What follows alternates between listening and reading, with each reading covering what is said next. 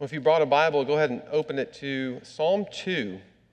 As we started last week, we are going to take the summer months to go through the Psalms. And we're going to start with Psalm 1, which we did last week, and I think we run up to Psalm 7 before we get to August, where we'll do our sermon series where you guys select the topics. But this morning we're in Psalm 2.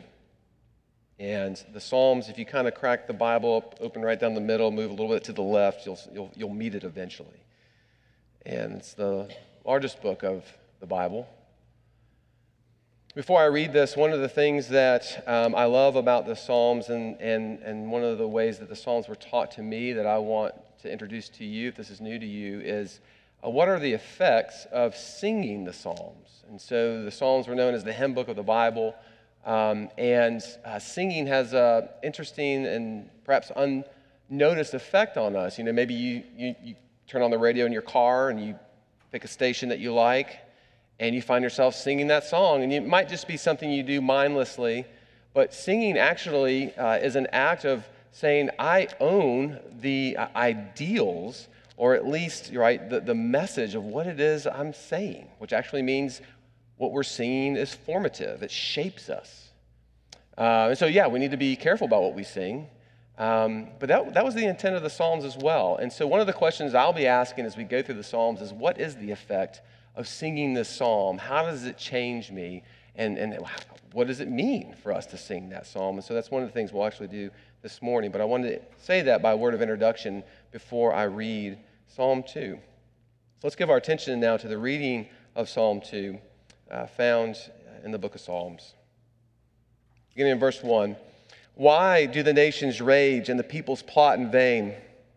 The kings of the earth set themselves and the rulers take counsel together against the Lord and against his anointed, saying, let us burst their bonds apart and cast away their cords from us. He who sits in the heavens laughs. The Lord holds them in derision. Then he will speak to them in his wrath and terrify them in his fury, saying, as for me, I have set my king on Zion, my holy hill. I will tell of the decree. The Lord said to me, you are my son. Today I have begotten you. Ask of me, and I will make the nations your heritage, and the ends of the earth your possession. You shall break them with a rod of iron and dash them in pieces like a potter's vessel. Now therefore, O kings, be wise. Be warned, O rulers of the earth. Serve the Lord with fear and rejoice with trembling. Kiss the Son, lest he be angry and you perish in the way, for his wrath is quickly kindled. Blessed are all who take refuge in him. Amen. Let me pray and ask God to teach us his word this morning. Heavenly Father, we thank you for the word that was just read and how it has made its way to College Park, Maryland in 2022, and how it's trustworthy, how it is your light to us. So we pray now that as we look at it, that you would open our eyes and our ears, that we may see and hear things otherwise we could not, that we would understand more of what it means for you to be our King and what this psalm is trying to tell us today. We ask this in Jesus' name. Amen.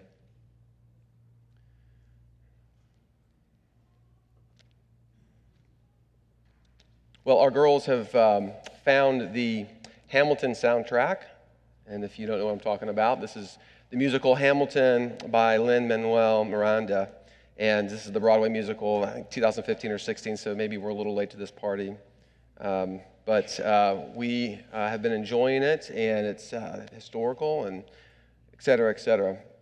Sort of historical. But one of the songs we like is called You'll Be Back. And this is the character King George, Mad King George. This, of course, Alexander Hamilton. This is the Revolutionary War period in our history, just in case you don't know what I'm talking about. And at this point in time in the musical, King George comes up and he sings this song, You'll Be Back. And of course, it's in reference to the American Revolution, where King George wanted what? His loyal royal subjects to come back to him, meaning the 13 American colonies at this time. And obviously, because we know how the story ends, as it pertains to the Revolutionary War, this is a part of levity and almost humor in the musical. And as he goes on to sing, he sings this: "You'll be back, soon you'll see. You'll remember you belong to me. You'll be back, time will tell. You'll remember that I served you well. Oceans rise, empires fall. We have seen each other through it all.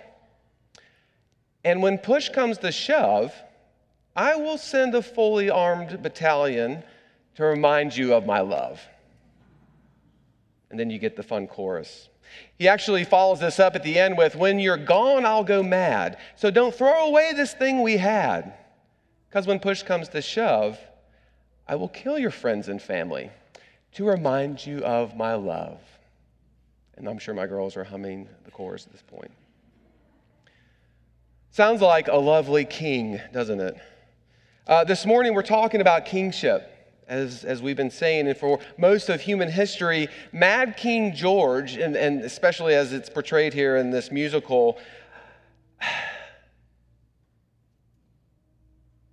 reminds us in many ways, unfortunately, of what most kings are like.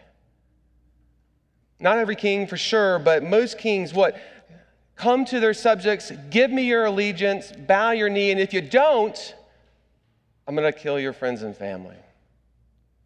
That this is the type of coercion that most of human history is riddled with as it pertains to kings and their power and their desire for rule and authority. But of course, it's all baked under the premise of, I'll do this, though, just to prove that I love you, to remind you of my love. But the Bible comes to us and it gives us a completely different picture of a king. And we actually got to travel through this, really, one example in King David in the winter spring. But it gives us a completely different picture of a king, and that is the King Jesus, whom we are worshiping and talking about, of course, this morning.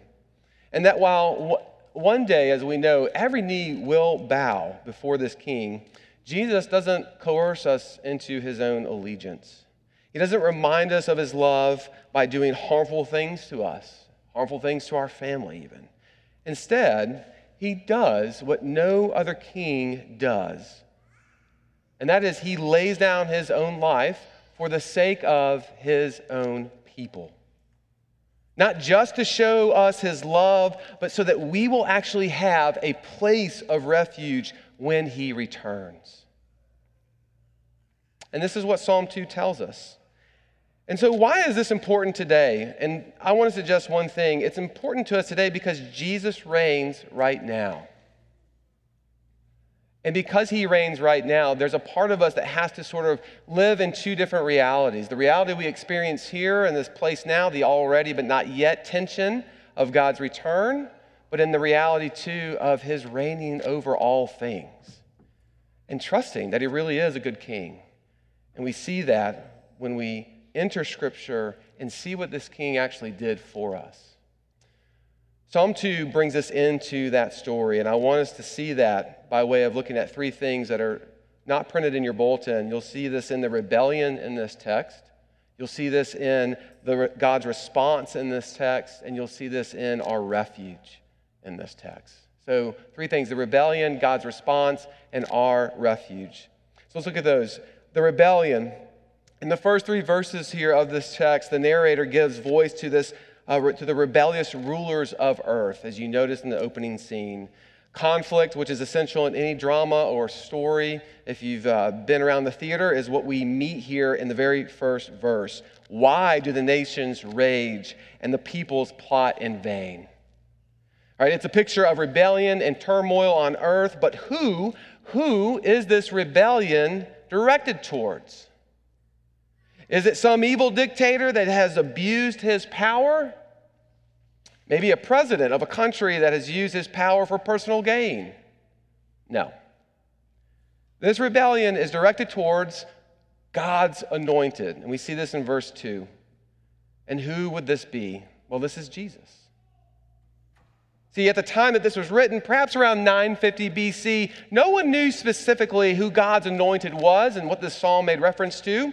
What they would know is that in Genesis 3:15, going all the way back to the garden, we are introduced to this messianic hope. That is, this person who will put things to right by, quote, crushing the head of the serpent. But by the time we arrive in the Psalms, the messianic hope is now focused on a descendant of David. We get more and more of the story.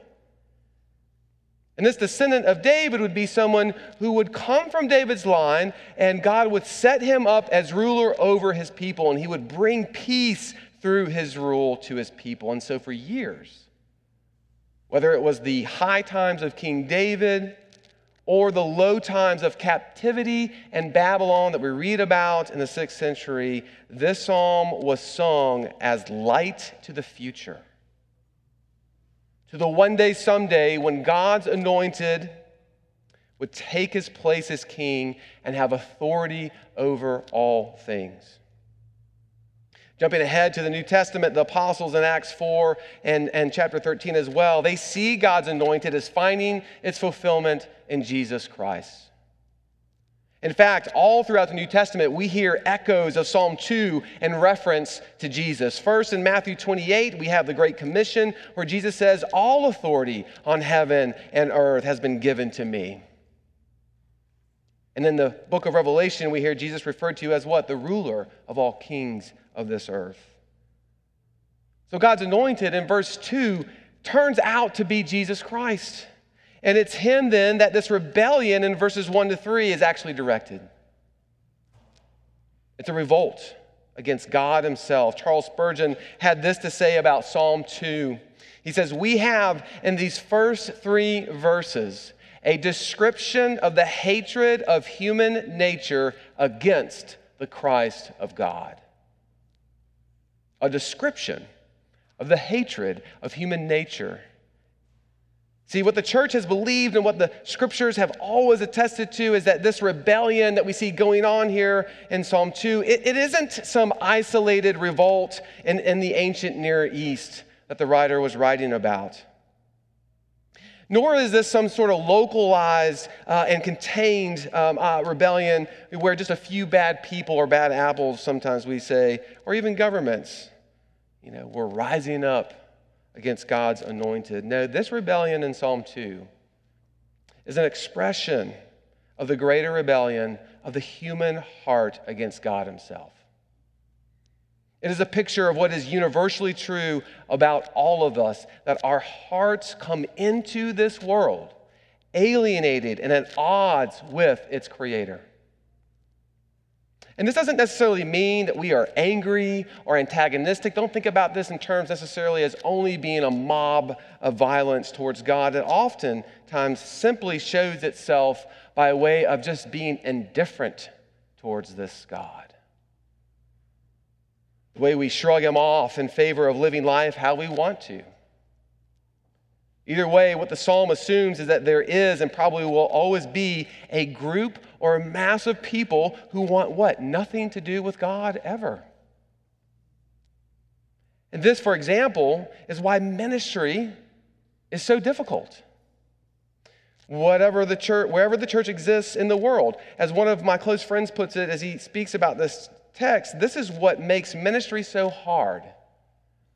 Because not only is ministry done in the context that is typically unfriendly, but it is done to the very people who don't want it, those in rebellion against God and his anointed. I know that many of you have expressed the challenge of doing ministry in your neighborhoods, at work, or just in the area. Even to the extent that one might conclude, well, College Park and the D.C. area, well, it's a very difficult area to be Christian. It's a very difficult area to minister to. And, well, I would just say this psalm is acknowledging that. As a matter of fact, have comfort, because this psalm is telling you why that's the case. Nobody's looking for God unless what? God comes to them first and softens their hearts and opens them up to him. The work that we are doing called ministry is crazy. It's impossible if it's done by ourselves, which it's never intended to be done by ourselves, right? This is what Psalm 2, though, is pointing us to. That there is a rebellion going on, and all of us in here understand this. If it weren't for the grace of God, we wouldn't even be here entertaining the idea that we do love God. We get that, right? So we understand this rebellion. We understand what is going on in the world. And we'll see later in Psalm 2 how it gives us hope and courage to do ministry in this area. But for now, we need to recognize the problem we face. Verses 1 to 3. That this psalm speaks to all of us as desiring our own authority over God himself. And unless he comes into our lives and changes our hearts, we don't want anything to do with him. This is the opening scene. This is the rebellion that Psalm 2 speaks of. So, what is God's response to this? And this gets to the second point here, God's response. The initial response to the rebellion is this. As we look at verses 4 to 6, first, God is not alarmed, nor is he surprised. He's not caught off guard, if you will. Verse 4, the narrator tells us this: he who sits in the heavens laughs. The Lord holds them in derision. So what is God doing here? He's what? He's mocking them.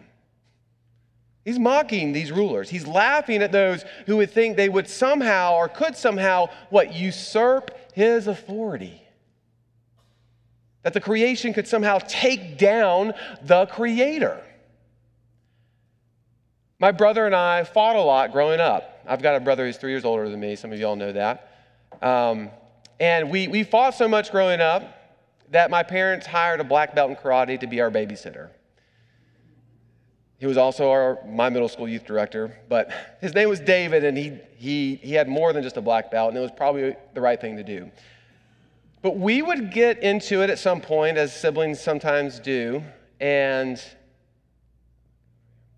he would pull us apart and send us to different corners of the house. But sometimes in my own anger and frustration, I would still want to go at my brother. And this is when he would do that. This is why I get so angry with the martial arts, because I don't know any of them. And he would just kind of take his finger and do one of those pressure point things. And some of you probably know what I'm talking about. Please don't do this to me after the service. But he would just do something, and immediately this pain would rush in, and I would just collapse, and he would disarm the whole thing. But even still, my 7th grade self would rise up and try to now take on my youth director, babysitter, black belt in karate, whom I love. Let me just say this. David was never concerned about the 7th grader who attempted to overrule his authority, nor should he be. And when the psalmist says that the Lord is laughing, it is actually pointing out the ridiculousness of the rebellion. Hear that.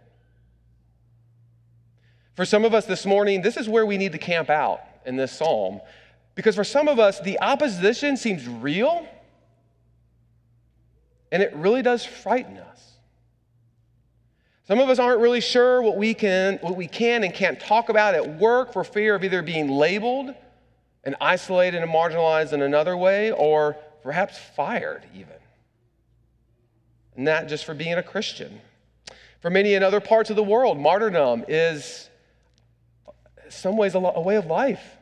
Like this could happen at any given day. So for many, this rebellion that the psalm talks about, this opposition against God's anointed, is very real, and we aren't really sure what to do with it at times. In fact, you might say that this is where the apostles found themselves early in their ministry, especially as you look at Acts 4. You go back and read the book of Acts, there's a lot of uncertainty at first. See, Peter and John had just been arrested for preaching the gospel in Jerusalem by some of the authorities there. But instead of receiving jail time or worse, the rulers let them go, and they let them go on these terms. They were to never speak in the name of Jesus again. That's a tough place to be. That's a tough place to be. After seeing what they did to Jesus, How ridiculous does this rebellion and opposition seem when you are faced with a statement like that?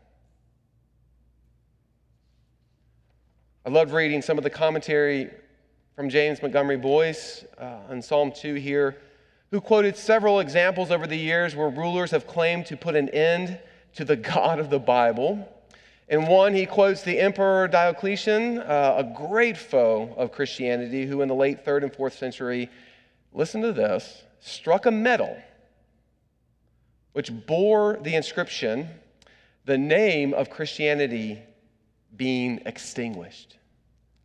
Later, he extended the Roman Empire west into Spain, there erecting 2 monuments, one which read this, Diocletian, Jovian, Maximum, Herculeus, Caesarius, Augusti, 6 names, for having everywhere abolished the superstition of Christ and for having extended the worship of the gods. Can you imagine living during this time, under his reign? I mean, what would you be thinking here? And more importantly, would Psalm 2 even speak to you in that moment? And see, that's where some of us are, which is fine. That's where some of us are this morning. We are paralyzed by fear and uncertainty, and it may not be the fear of martyrdom or of rulers or kings coming in to take us out, but the normal, everyday fear of life that seems to creep in. What's going to happen to me? What's going to happen to my family, my kids, right? Am I in the right school? What's going to happen to this country? What's going to happen to America? Is it going to make it, right? What's going to happen to the church? We talked a lot about that this week in Birmingham for General Assembly. Is it under attack? So many ways, right? So many fears that tend to creep in. Does Psalm 2 actually speak into this morning? And I think it does. I know it does. In the same way that history would tell us, Diocletian didn't abolish Christianity. You're a testimony to that this morning, by the way. In fact, we know that at this time, even during his reign, and in one of the worst seasons of persecution, the church grew faster and faster and faster. More and more and more. But even if it didn't, even if the Lord didn't allow that to happen, the church to grow out of this persecution, nothing is going to usurp his authority as king.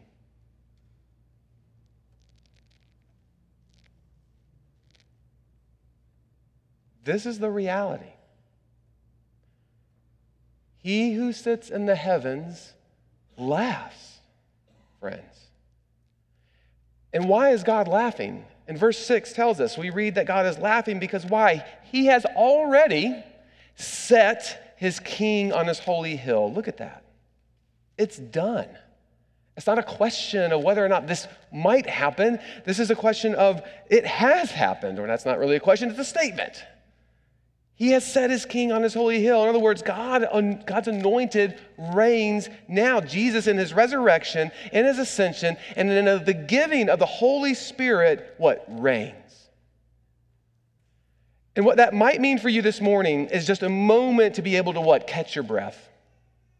To be able to catch your breath, right? And what I mean by that is that for this morning, you might be able to lift your head from the seduction of this world that just takes and takes and takes and takes, and know that this is not the end.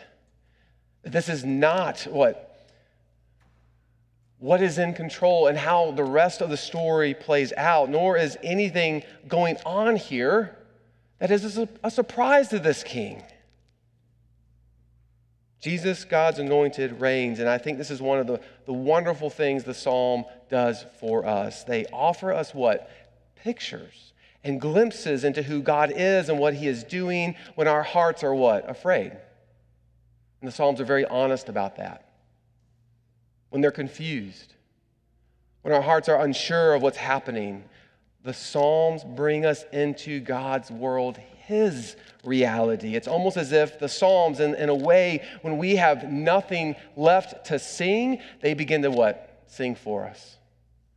the reality of what it means to live in a world that is owned by God, but where his anointed reigns and is reigning. He is not surprised. He is not worried. His anointed is set as king on his hill, and nothing will ever change that. This is God's response. That's his response. Well, how does this all end? If our hearts are in rebellion, yet God has set his king on his holy hill, what must we do? And this gets to the final point. We must seek refuge in this king.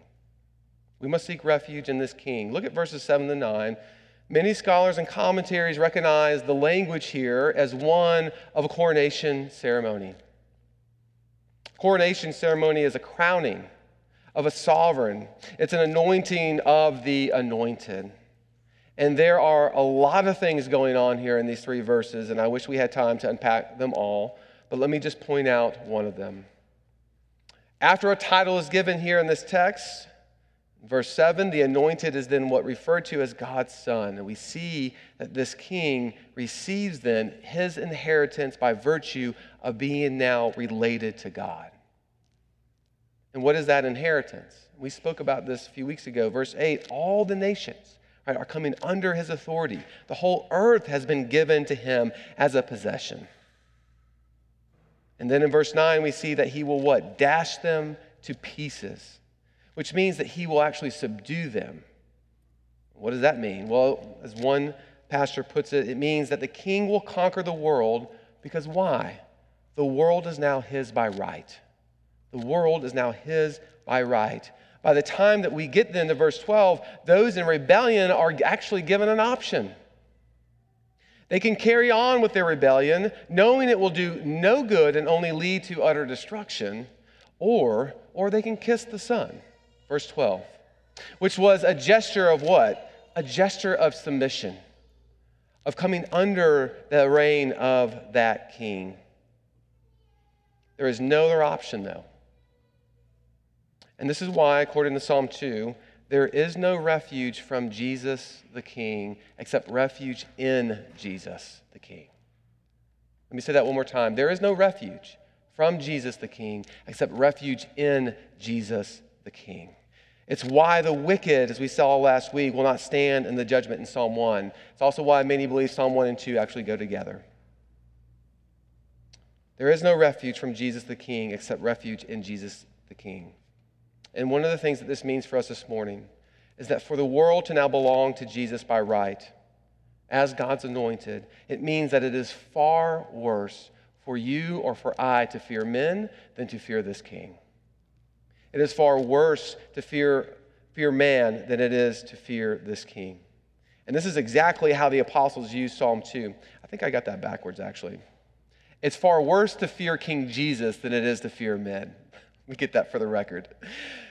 And this is how the apostles in Psalm 2 actually use this throughout the New Testament, especially in Acts 4. Having been given the ultimatum by a Roman authority, as we saw briefly just a few minutes ago, to never speak in the name of Jesus again, the apostles considered what this psalm now meant, what? In light of Jesus' reign, in light of his resurrection. That if Jesus was truly God's anointed and if he now sits and reigns, not only is it worse to fear these Roman authorities over Jesus, right? But it's actually foolish to do so. It is foolish to do so if all authority on heaven and earth has been given to King Jesus. So for the world to now be Jesus's by right means that it is far worse to fear him than it is to fear this king. Or far worse to fear this king than it is to fear man. And this is where the apostles find the courage to do ministry in the book of Acts.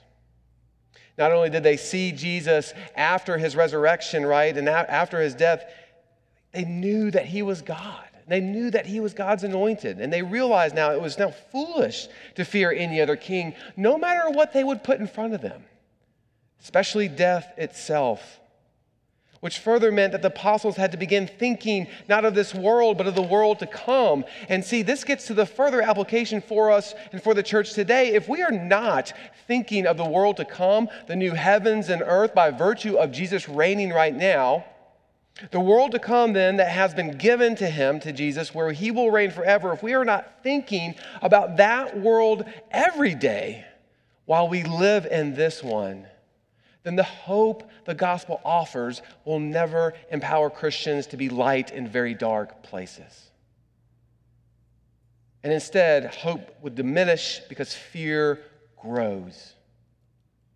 I've heard the statement many times and in many sermons, and it's true, those in the church who did the most in this world were thinking about the next one. And I'm not saying that we ought to be people who are too heavily minded to be any earthly good. That's different. But those in the church who did the most in this world were thinking about the next one. Consider William Wilberforce, who fought to abolish the slave trade in Europe.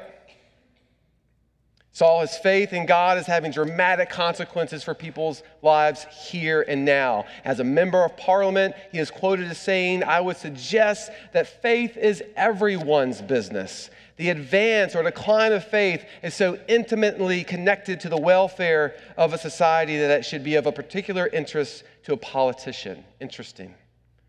In other words, faith is no private matter for Christians. And for Wilberforce, it was the simple matter of wondering this: will there be slaves in God's new heaven and earth? Is the owning of a human being indicative of God's character? No. Then I know what my life's work should be here, now, for whatever it might cost me in the future. We pray in our Lord's Prayer, "Thy kingdom come, thy will be done on earth as it what is in heaven." If we are not thinking about the future city of God that our faith has tied us to today, how will we ever know as the church what we are to begin working towards tomorrow? Other than that, we just bury our heads in the sand. If we are not thinking of the world to come every day while we live in this world, then the hope the gospel offers will never change us, nor will it become attractive to those who don't believe, who are looking for hope. And what will begin to define us then is the very fear that the gospel has set us free from in the love of Christ our King, who didn't use his authority to oppress or conquer, but he used his authority to serve and to lay down his life for the very hearts of those who rebelled against him. And this is what ultimately made, in some senses, the apostles the apostles. They not only lived lives caught up in the reality of who was truly king, they knew the love that this king had for them. It's not just an objective, sort of logical conclusion that if Jesus is king, then it's more foolish to disregard him than it is earthly rulers. They saw his love for them, and that, friends, is what said, we will stand here, and we will do whatever for the sake of our King. This is what makes Jesus different. This is what makes him someone that anybody, especially outside of the church, could and why they should consider believing and trusting in him. Going back to the apostles, this is what also led them, like their king, to go into the world to lay down their life for others as well. And I would suggest to you that this is what the psalm is encouraging us to do this morning. That because Jesus is reigning, because all authority has been given to him, and because he is the one whom we must seek and find refuge in, it isn't just sort of this logical conclusion that we may be taken out of harm's way, but we're actually given the freedom then what? To lay our life down for others. Do you see that? This is how the church is to be the church. And that doesn't mean that we lay down our lives in foolish ways where we look to get ourselves martyred in one sense, to go to the extreme. But we have every reason to be gracious and kind, to serve in the most humiliating of ways even, that Christ may come forward in that way. Because we don't question what's going to happen in the end. We don't question who's reigning. We don't question who we're serving. We know who we are serving. So what does this mean for Monday morning? This is a lot to take in. I'm going to leave us with one thing here. And I want to get to it by the question I posed at the beginning. What does it mean to sing this psalm? And I've kind of touched on it already. What does it mean to sing Psalm 2 today? One suggestion, though there are many, is this. That for us to sing this psalm today is to have hope lived out in patience in the midst of so much uncertainty and confusion, knowing that Christ reigns. That's a mouthful. It's to have hope lived out in patience in the midst of so much uncertainty and confusion, knowing our King reigns. That the church might actually be, for this time, the non-anxious presence in a world full of anxiety, fear, and uncertainty, because you know what's true. You know who you serve. You know who reigns. We cannot be people who are unengaged in the world, but what have, at the very least, a faithful presence in it. I heard a sermon recently quote the early church philosopher Tertullian, who said this: hope is patience with the lamp lit. I like that. Hope is patience with the lamp lit. That no matter how dark it gets, even when you can't see the end, how it all finishes, or how what you can see, what maybe doesn't make sense to you, whatever your circumstances are telling you, we wait for it with patience. Why? For he who sits in the heavens laughs. For he has set his king on Zion, his holy hill. And what is it that they or we are being patient for? What is our hope sure of? It's being patient for and sure of our King's return.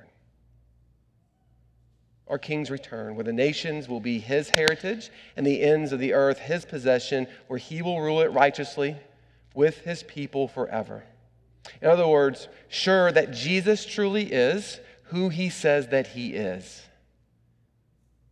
Reigning King, one who has been given all authority, one who is not ashamed to call you brother or sister, one who has laid his life down for you so that you would know what type of king he truly is. Friends, that's a song I can sing. That's Psalm 2. That's a song I can sing. That's a story I want to belong to, and I would invite you to do the same this morning. N.T. Wright puts it like this: whatever Matthew, Mark, Luke, and John were doing in writing the final sections of their books, these are the Gospels, they were not telling the story of Jesus' resurrection as a happy ending. They were telling it, what? As a startling new beginning. Maybe the biggest struggle today as the church, maybe for you individually as a Christian, is that we are so caught up looking for that final peace and rest and comfort here, now in our lives, in our circumstances, our personal happiness, as it were, that we forget this new beginning that we are already a part of in Jesus Christ, as the one true King who reigns over all things. Would Psalm 2 refresh us of that reality this morning? Let me pray for us.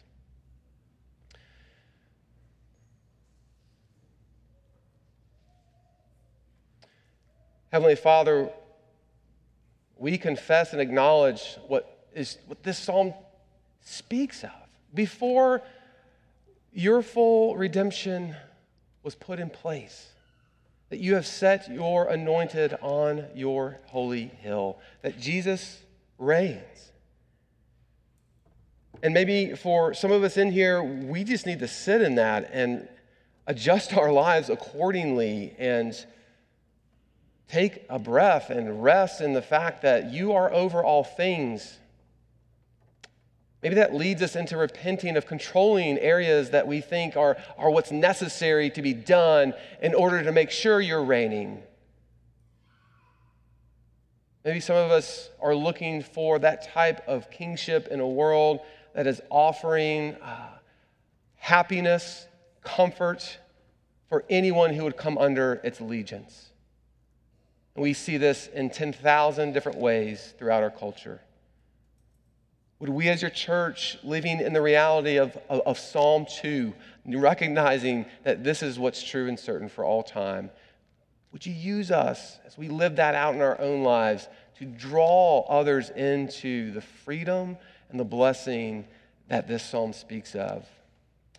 That you are not concerned or fooled by what is going on. In fact, you laugh at those in rebellion against you because there is nothing any of them can do to usurp your authority. And would that not fill us with pride as your people, but would it remind us of why we will not face your wrath when you return? It's because we find refuge in Jesus. We find refuge in Jesus. It is by grace alone that is true. Go with us now as we come to your table and we're reminded of this reality of how it comes about by the giving of yourself to us, that we may in turn trust and learn to give ourselves to others. We pray this in Jesus' name. Amen.